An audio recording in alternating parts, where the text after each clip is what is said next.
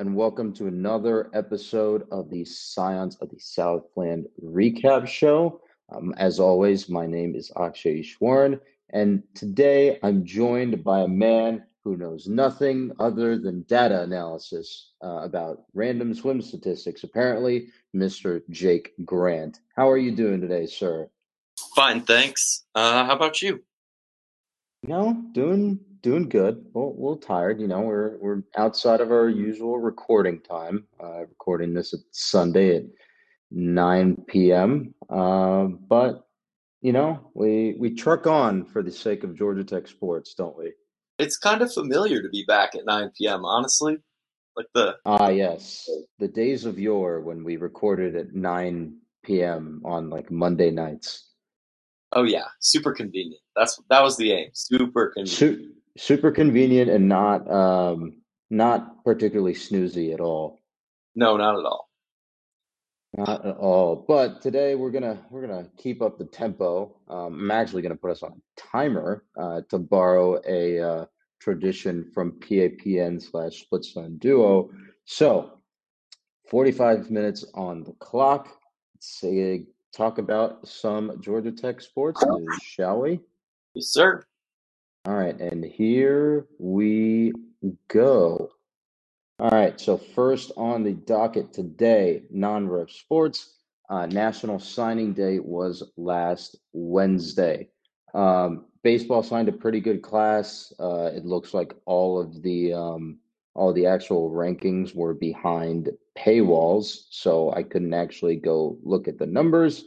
Um, but from all accounts, in the writers' room, it looked like baseball is doing some pretty good things, and you just kind of have to hope that none of them get poached by the pros. What do you think? Yeah. My only comment is I think now that we had a guy flip to Oklahoma, but now that he's gone, there's only one that they say may go pro, but I'm hopeful that we can get them all in the flats.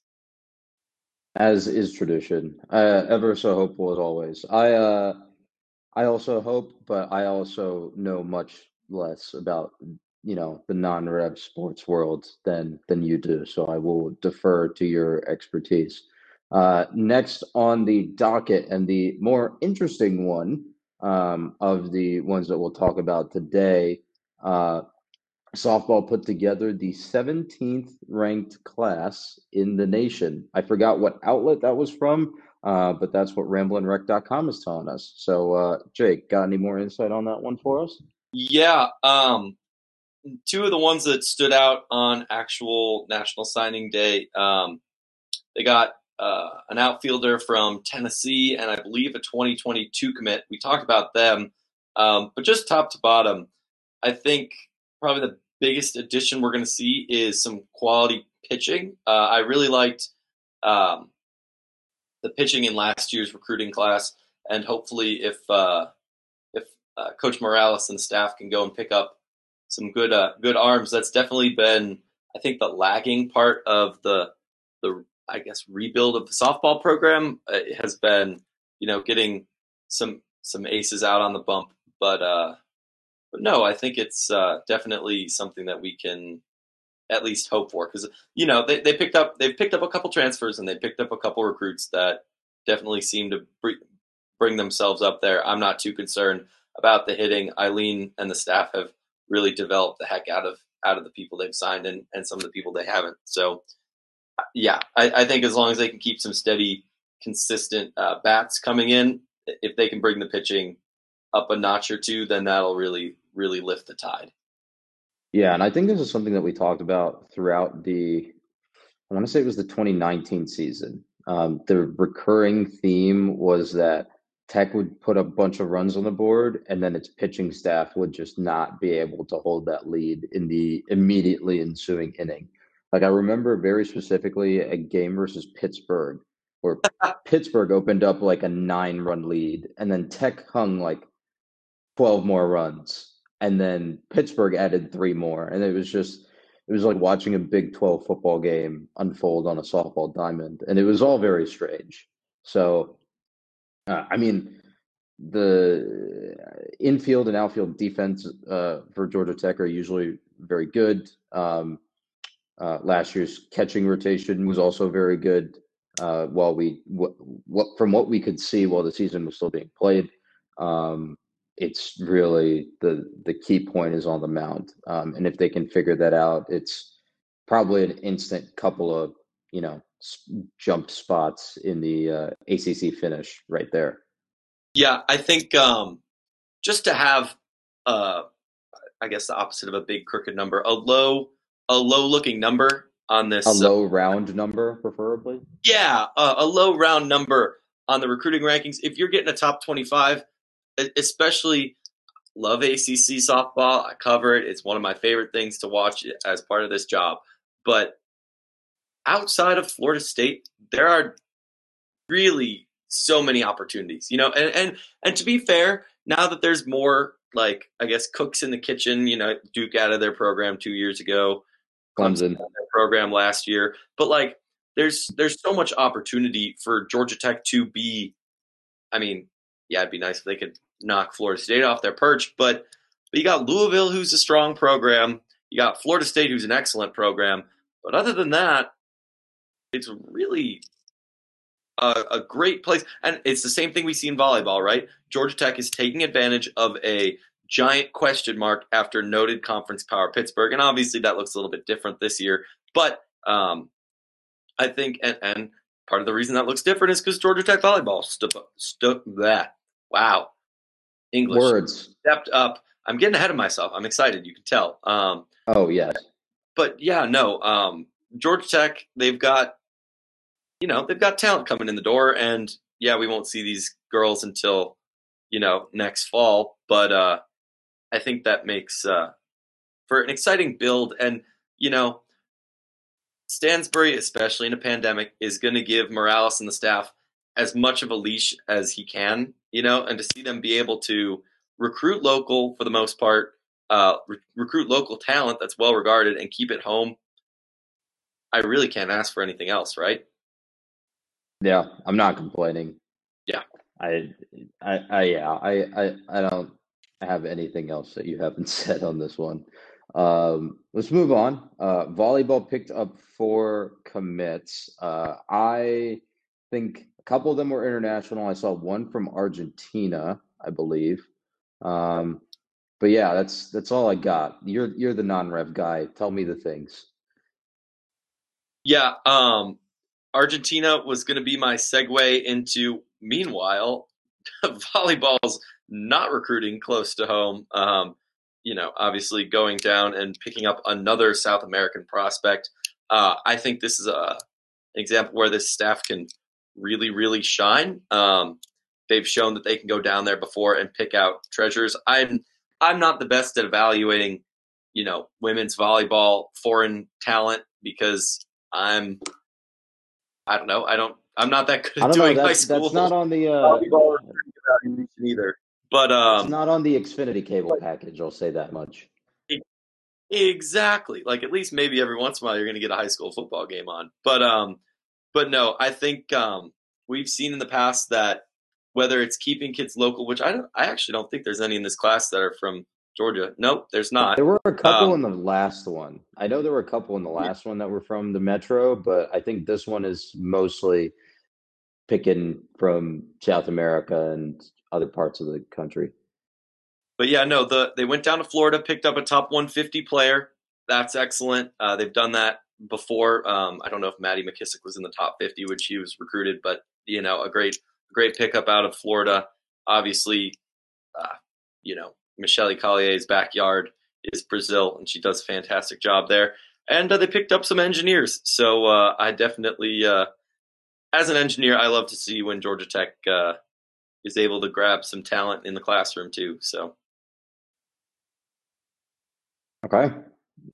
Yeah. Again, you're the non-rev guy, so I'm gonna trust your word on this one.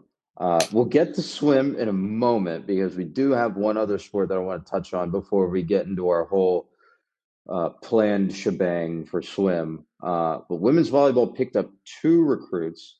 Basketball. And yeah, women's basketball. Wow. Still got volleyball on the brain, it seems. Women's basketball picked up 2 recruits this cycle. it's important to note, I think the only major loss from last year's team, well, I guess there's two. Um, they lost Pon and then another player transferred out. But especially with that extra year of eligibility, they've been able to keep most of last year's core together. So it's Yep. going to be an interesting year, I think. Yep. Um, and in terms of the two players they did grab, again, we have seen Georgia Tech see some success going over across the pond. We got Lodemai Lahtinen, Francesca Pon, Nera Hermosa. Well, I guess Pon graduated, like we said. But they picked up a girl from Latvia, Elisabete Bulani. I hope that's how you say that. I don't speak Latvian. And then a top 100 prospect out of Tennessee. So I think that they're doing what Georgia Tech women's basketball has done very well in the past. So I think that's definitely a good thing to look at. Hmm.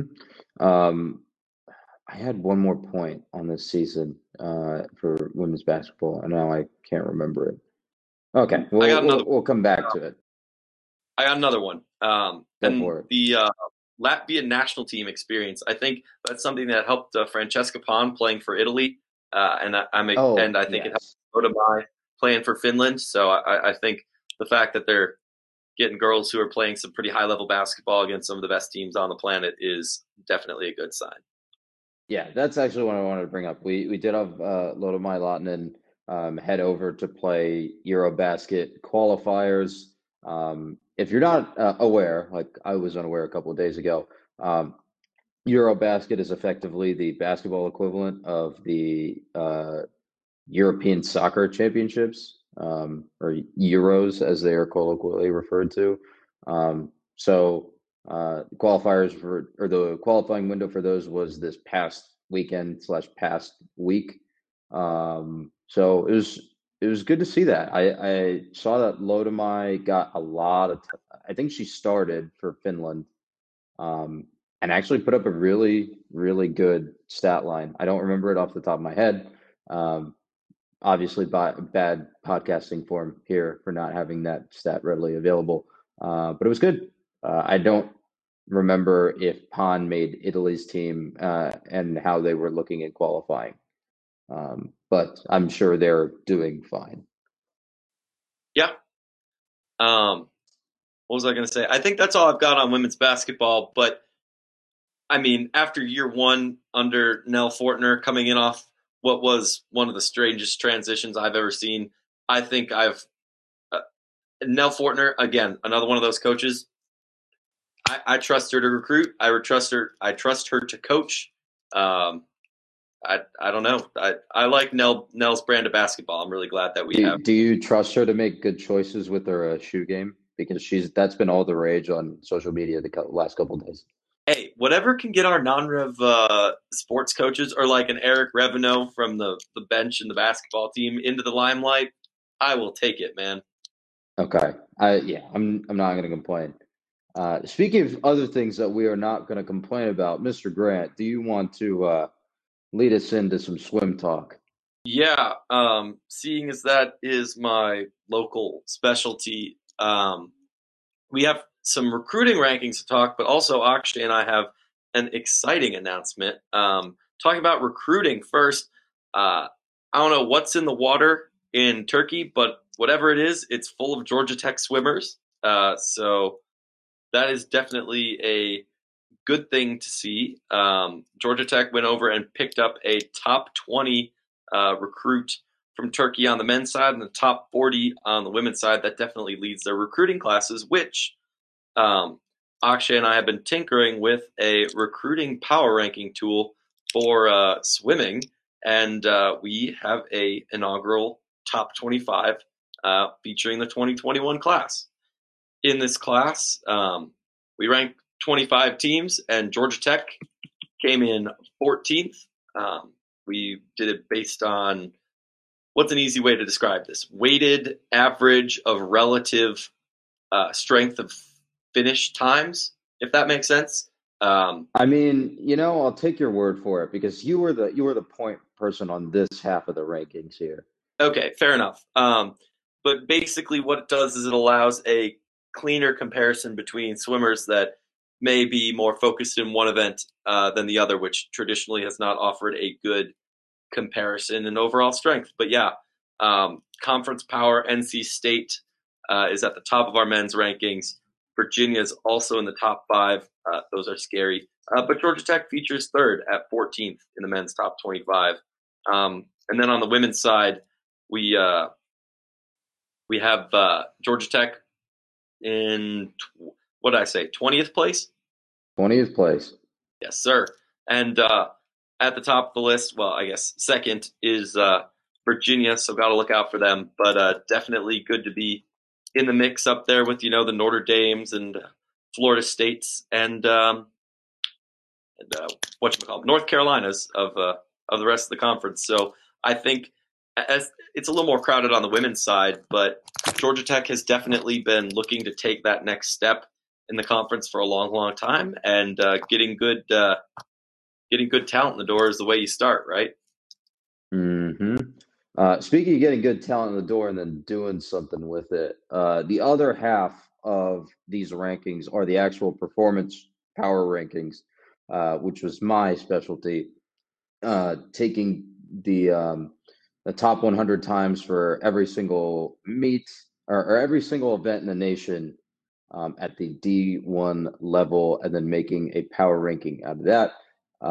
The men placed 18th out of 67 active men's teams in our inaugural CAP rankings. Yes, we made a backronym, so it is absolutely legit.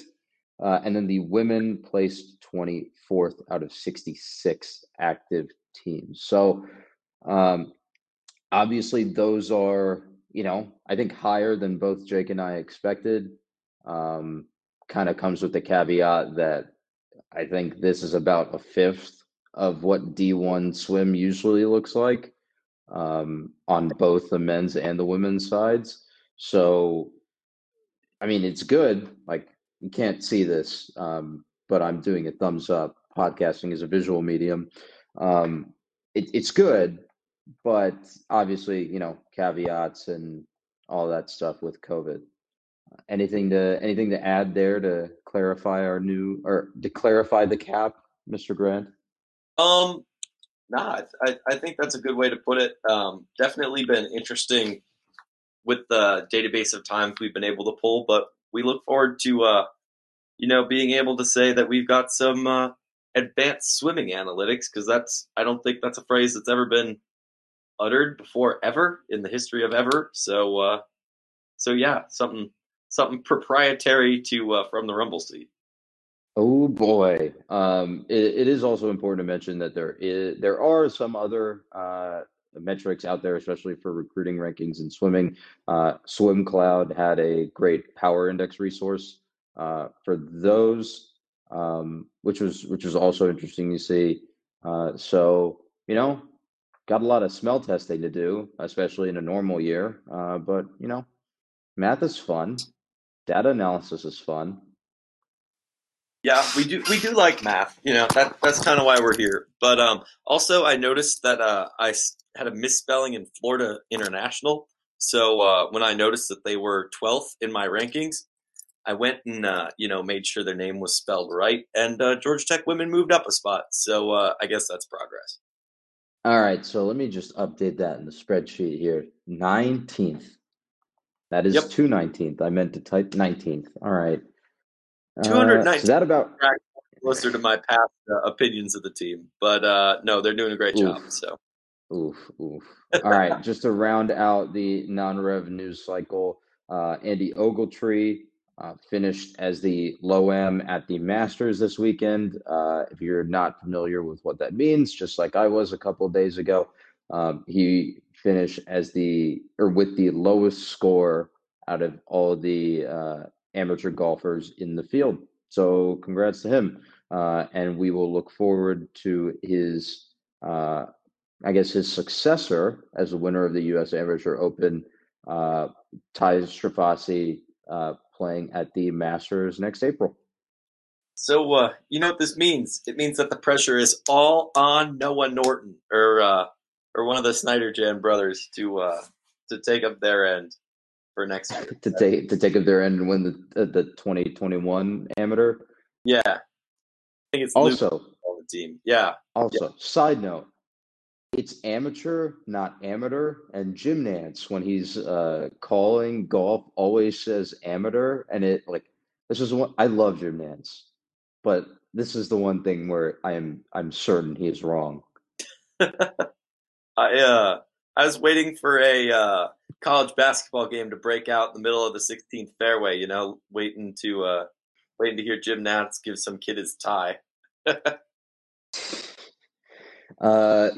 Always got next year for that one. I'm definitely a little disappointed that we did not get that moment this year. Synergy, Um, synergy. Brand synergy. Speaking of things that we didn't, or I guess we are getting this year, we do have a women's basketball schedule, and we'll talk about the men's basketball schedule a little later. On the non-conference schedule, doing a little scroll here. Georgia State, Athens, Tulane, and Central Florida will all be visiting McCamish.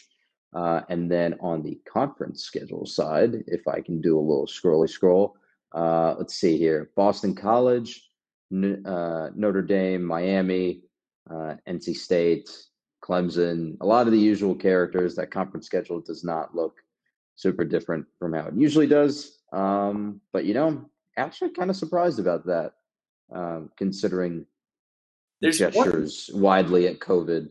there's one really weird thing I noticed, and that's on the schedule that Georgia Tech Athletics released on their website. You know, they have the built-in calendar function. Um, Usually we do a home and home with Notre Dame because rivalry. But on the schedule this year, it was listed as Georgia Tech plays at Notre Dame twice, which Yeah, it's also listed like that on this graphic in the article. We'll put this in the show notes. There's December 13th at Notre Dame, and then January 3rd at Notre Dame. I I'm feel not like, sure what's up with that.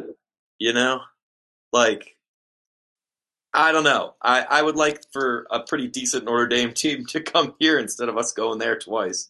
But So let's see. It does not mention in like the home game section of the blurb, it does not mention Notre Dame coming home, but it does mention Notre Dame in the road game section. So hmm, I don't, we'll figure it out. It is listed, even on the printed schedule, it's listed as at Notre Dame twice. I assume there's a good reason for that, or someone has misprinted something 3 or 4 times on the same article, which is very concerning. Um, I don't know. There's not much more to say other than Tech was predicted to finish fifth in the ACC coaches poll, which is very nice. I like that.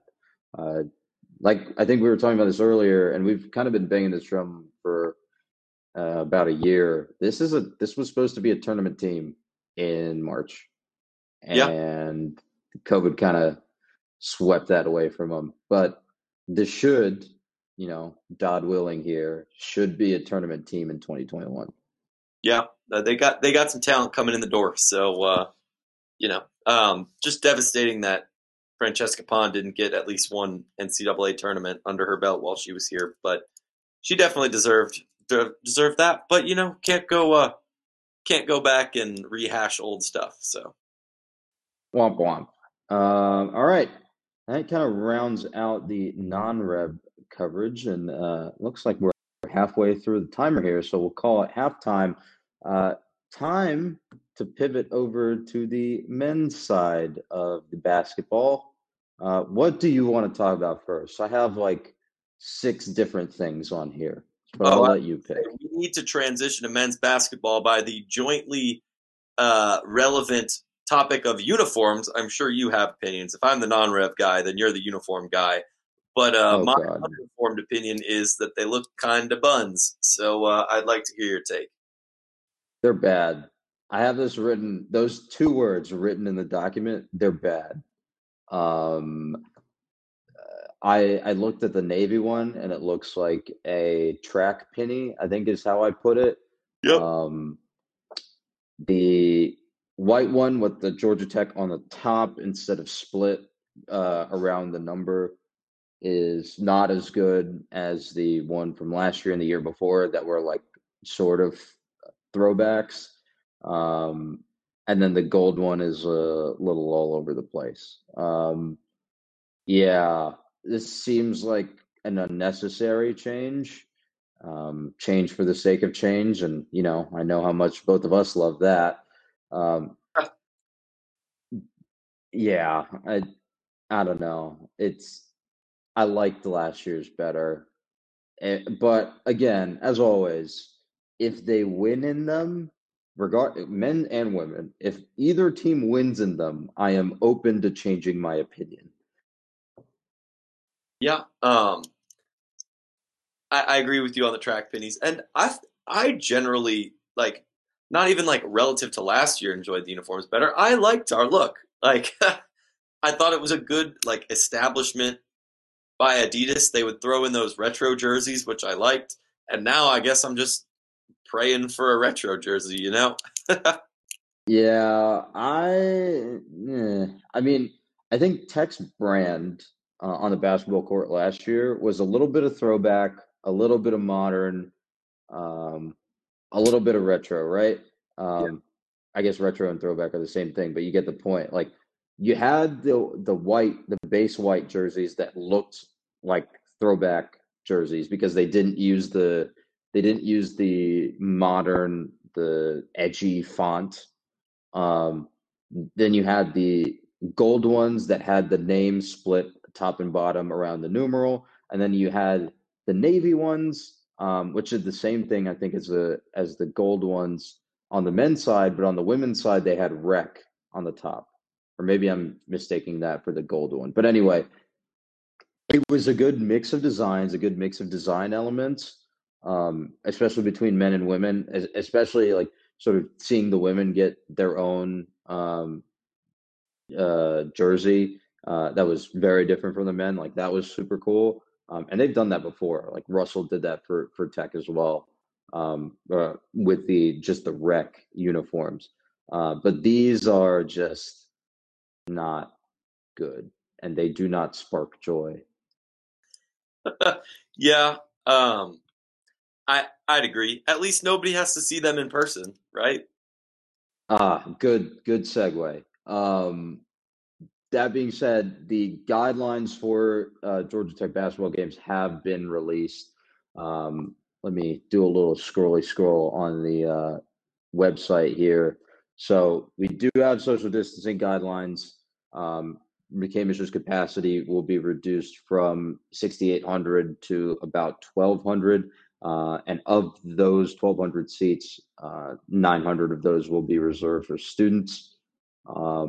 And if, you know, students don't fill the entire 900 allotment, then those students will be made available to faculty and staff only. Those will not be on resale. The other 300 tickets in the allotment will be for student athletes, coaches, and athletic department guests. I'm not entirely sure what the guest part means. I'm also kind of not sure what the coach's part means, unless this is like a very long possessive clause. Actually, that's kind of what it looks like. So you're looking at student athlete families, you're looking at coaches' families, and no public ticket sales whatsoever. So this is all just to protect the campus bubble slash campus athletics bubble. Um, so yeah, it's kind of the deal. As a current student that will probably be going to these games, what are your feels here on these? Yeah. So on the possessive thing, I'm pretty sure that's pretty similar to how they did volleyball, which was honestly 90% player guests and the like. So doesn't really surprise me there. I think it's a couple guests of the athletic department, couple guests per player and whatnot. But as a student during a pandemic, knowing how hard it is to keep the bubble, especially in a city like Atlanta. People come and go. It's a big place. Keeping it safe is really important. And when you're indoors, you kind of got to give it a little more consideration than 20% capacity, like Bobby Dodd. So I like that they're a little bit more aggressive here with the numbers.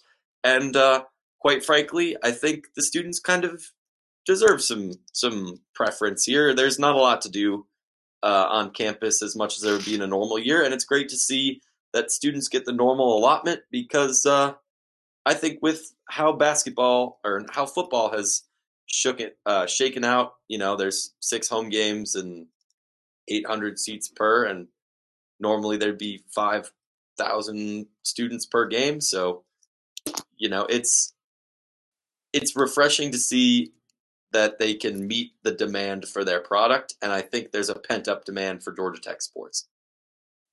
Yeah, agreed. And I think the good part about this is that you might actually get a lot of that allotment taken care of because both teams are on upward trajectories, right? The press release here mentions or references Tech men's basketball finishing over 500 in ACC play, and fifth in the conference last year. Obviously, that comes with the usual set of caveats. Well, it comes with some caveats. It was a down year for a lot of the conference powers, and we've talked about that before. But it's still an upswing. And then we already talked about how women's basketball was sort of deprived of a tournament berth last year. So yeah, this is good to develop that fanhood, that good Georgia Tech vibes sort of deal right at the right at the student level. Akshay, I think one thing that's going to hurt, well, one thing that is definitely going to hurt is until winter break ends, these games are probably going to be a ghost town. With Georgia Tech, that's what non-con is for. but like with ending in-person instruction before Thanksgiving, I can't imagine. I mean, I'll be around because I'm doing finals from my apartment. Like maybe there'll be people like me, but even then, I'm gone for 3 weeks. So there's definitely going to be a stretch of winter break where it might be kind of lonely in McCamish, but hopefully when we get back, that means that there will be plenty of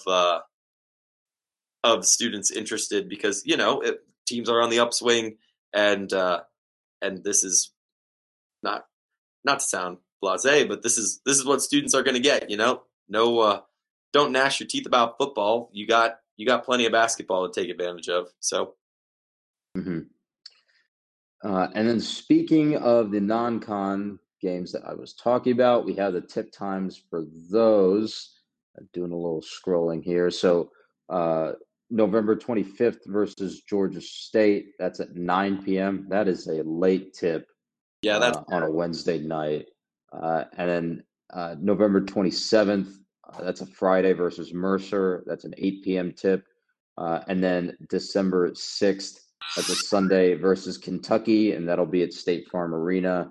And then they'll go to Nebraska for the ACC Big Ten Challenge on December 9th. That's a Wednesday. To round out, actually, wow, there's a lot more non-con games than I thought there was going to be. December 18th versus Florida A&M. That's a 7 p.m. tip. December 20th versus Delaware State. That is an interesting scheduling quirk. That will be on the ACC network at 6 p.m. And then I think the last one on the slate is December 23rd at UAB, and the tip time has not been released for that one yet. And the rest of the way is conference games.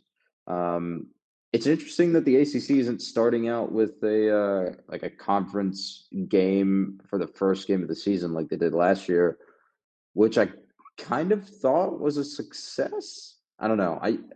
I felt good about that. I was going to say we won that game, so I definitely would see it as a success. I think some of that has to do with scheduling and type stuff. Once again, Georgia Tech's non-con never ceases to amaze me with the random schools passing their confined. But that Kentucky game, at State Farm Arena. I don't know what the ticket deal is on that, if it's students as well, but that might be your average fan's only chance to catch a game. If this is totally unfounded, Jake shooting from the hip here, but that's a 20,000 seat arena. They might sell tickets, and that might be the only opportunity to catch Georgia Tech basketball live in Atlanta this season. Nebraska could open their arena up, but that one's a question mark also because it's in Nebraska, and I'm not entirely sure. Please don't fly to don't people. Don't fly to Lincoln for that one. You could drive to UAB, but I'm also not sure what the situation is there. The reason that I talked about the scheduling quirk is I'm pretty sure Delaware State's mascot is the Hornets, and I am going to quickly Google that and look that up because I think that would be pretty cool. While you do that, I'm going to vamp on a parallel that I've thought about since we started talking about softball, and I noticed that the basketball recruiting class is also ranked 17th. And I think, other than the high-profile whiffs on some recruits that Pastner has had, and barring the fact that his first year he was, having his unexpected NIT run, if you looked at Pastner for basketball and Morales for softball, with the same expectations for both, you'd be like, they're the same team, is what I'm trying to say. Like, yeah, no, I kind of get what you're saying. A little bit. I think Pastner. Go ahead. And then, well, I was going to say, I think Pastner doesn't have the benefit of a weak or of a one power conference in his sport. I think Eileen kind of gets lucky there because Florida State is the only confirmed good, always nationally contending team in softball, with Louisville sort of making some darting runs in and around there. But Passer has to deal with Duke and Notre Dame and UNC and Louisville and Virginia, and he can beat up on the bottom part of the conference all he wants, but the top, it's a very strong conference at the top. Yeah. And that is sort of, the last barrier to success. Yeah. But the point I was going to make here is they both took blech teams and implemented things that worked right away. Pastner, his defense, Eileen, her offensive strategy, and are finally now kind of recruiting to that, building off some success. I don't know. That just a thought exercise that I thought was worth at least an exploration. Yeah, no, it's fair. Just to round out the basketball talk, we talked about their recruiting class last year, and last week, sorry. And Jake also briefly touched on it just now. They pulled in the 17th ranked class in the nation. I forgot to look at which source that's from, but that's what RamblinRec.com is reporting. They were picked to finish 9th in the ACC coaches poll, and Jose Alvarado was named to the preseason All-ACC second team. So, again, things are looking up, but I think I'm still maintaining my stance that this is a contract year, like a prove-it year for Pastner. Yeah, I think that's a fair thing to say, too. Okay, we are running a little low on time here, so let's rifle through the around the ACC recap here. The nooner, the barn burner on Saturday, was Wake Forest 53, North Carolina 59. I'm shocked they went for 2, but I'm also not shocked that they couldn't pull off a comeback there at the end, considering how they let the wheels fall off the bus. That's my one sentence. Yeah, Wake Forest is under Dave Clawson, has been slowly building, and I really do like watching the Clawfence work. This is a game they should have had, and North Carolina did this their usual Mac Brown 2.0 North Carolina BS and like came back and won the game, and I hate it. Yeah. the North Carolina fourth quarter monster is definitely real. Yeah. Let's talk about another fourth quarter monster, Justin Fuente's offensive play calling. In the other nooner, this one was on ESPN, number 9, Miami 25, Virginia Tech 24. Yeah, I watched the end of that game. I don't know. The quarterback play was sloppy. It was inopportune setbacks, and I'm not convinced that Justin Fuente is the right answer for Virginia Tech. Justin Fuente at Virginia Tech is not long for this world, based on other more qualified and more informed CFB media. I feel like that writing is definitely on the wall. Yeah, we can let other more Qualified and informed. yes people deal with that, but I would agree. Just off my gut. All right. Just to go rapid fire with the last 3 games on the slate here. The 3:30 on ACC Network, Louisville 17, UVA 31. Think UVA is a lot better than a lot of people have given them credit for. Yeah, it was good to see them kind of look more like their form last year. That's all I got. The 3:30 on ABC. This was the one that a lot of people looked at as a letdown spot for Notre Dame, but they were able to pull out the win, 45-31 over Boston College in BC's red bandana game. Yeah, I was believing on BC here, but I guess I'm a fool. So Yeah, Notre Dame pulled away right at the end of this first half and just kind of sat on Boston College in the second. I think Boston College had a shot early in this one and then just kind of let it slip. I think that's fair. All right, to round out the slate, the 7:30 game on ACC Network, Florida State 22, NC State 38. I don't know. Bailey Hockman put together a really good performance after being kind of meh the last couple weeks in relief of Devin O'Leary. Yeah, I thought NC State looked about as efficient as they could on offense, and I think that's kind of what they needed. So Florida State is in year -1, as I've heard it called by other podcasts. That one's going to be a rough time the next couple of years for Mike Norvell. You'll notice that we haven't talked about Georgia Tech game either in the recap or at all tonight. Pittsburgh Georgia Tech, which was scheduled for last Saturday, has been moved to December 12th because of COVID issues at both schools. Hopefully, everyone stays safe, stays healthy, and we'll actually get to see that game on December 12th. But speaking of games that are on the schedule before that, Georgia Tech heads over to. Is this in Coral Gables or is it in Miami proper? I can never actually remember where Miami Stadium is anymore. neither. When they played at the Orange Bowl, it was in Miami proper, but Hard Rock is out in Miami Gardens, which is So it's neither. It's fantastic. budget. All right, so at that point. November 21st, Saturday, at number 12, Miami. This one's an 8 p.m. kick on the ACC network. We talked about Miami versus VT. Let me hit you with the odds on this game real quick.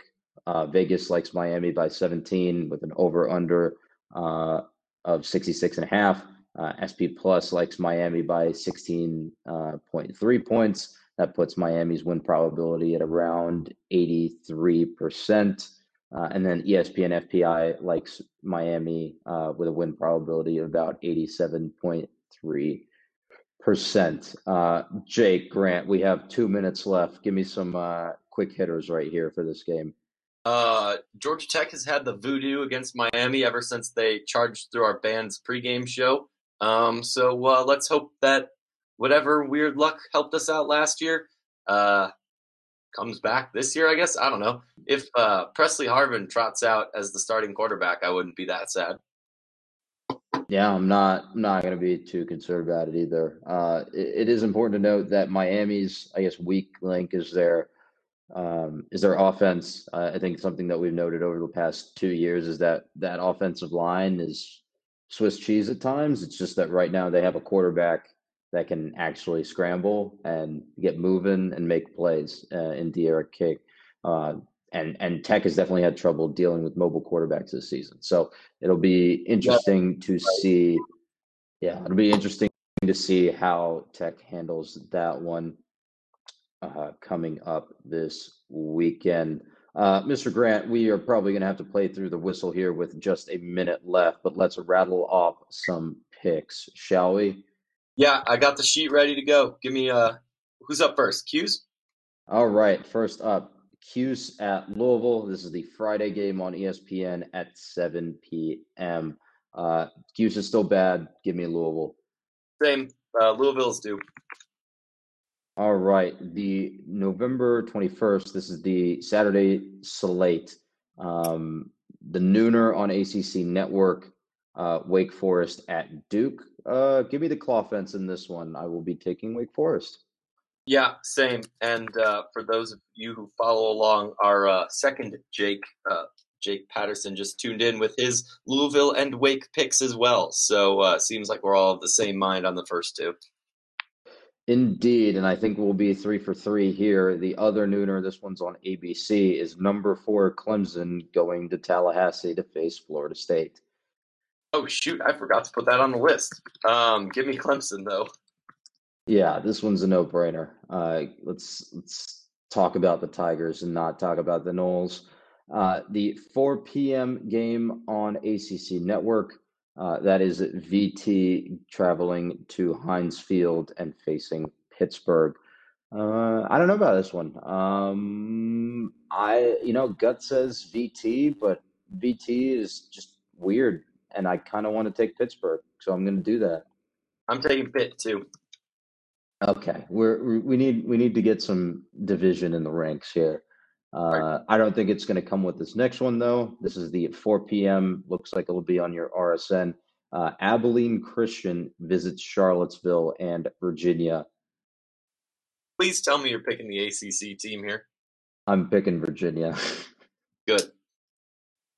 All right, the 7:30. I think this one is also on your RSN. Number 21 Liberty at NC State. Um. Ooh. Picking Liberty's dirty. Give me Liberty though. Give me Liberty. I need the chaos in my life. All right, I'm taking NC State for just, to defend the ACC's honor here. Mr. Grant, have you anything else to discuss on this fine evening? Nah, they heard me talk about swimming for like 20 minutes. I think we can let them all go. All right, y'all heard us talk about a lot of non-ref tonight, so we'll let you off the hook early. Yeah, stay safe. Have a good one.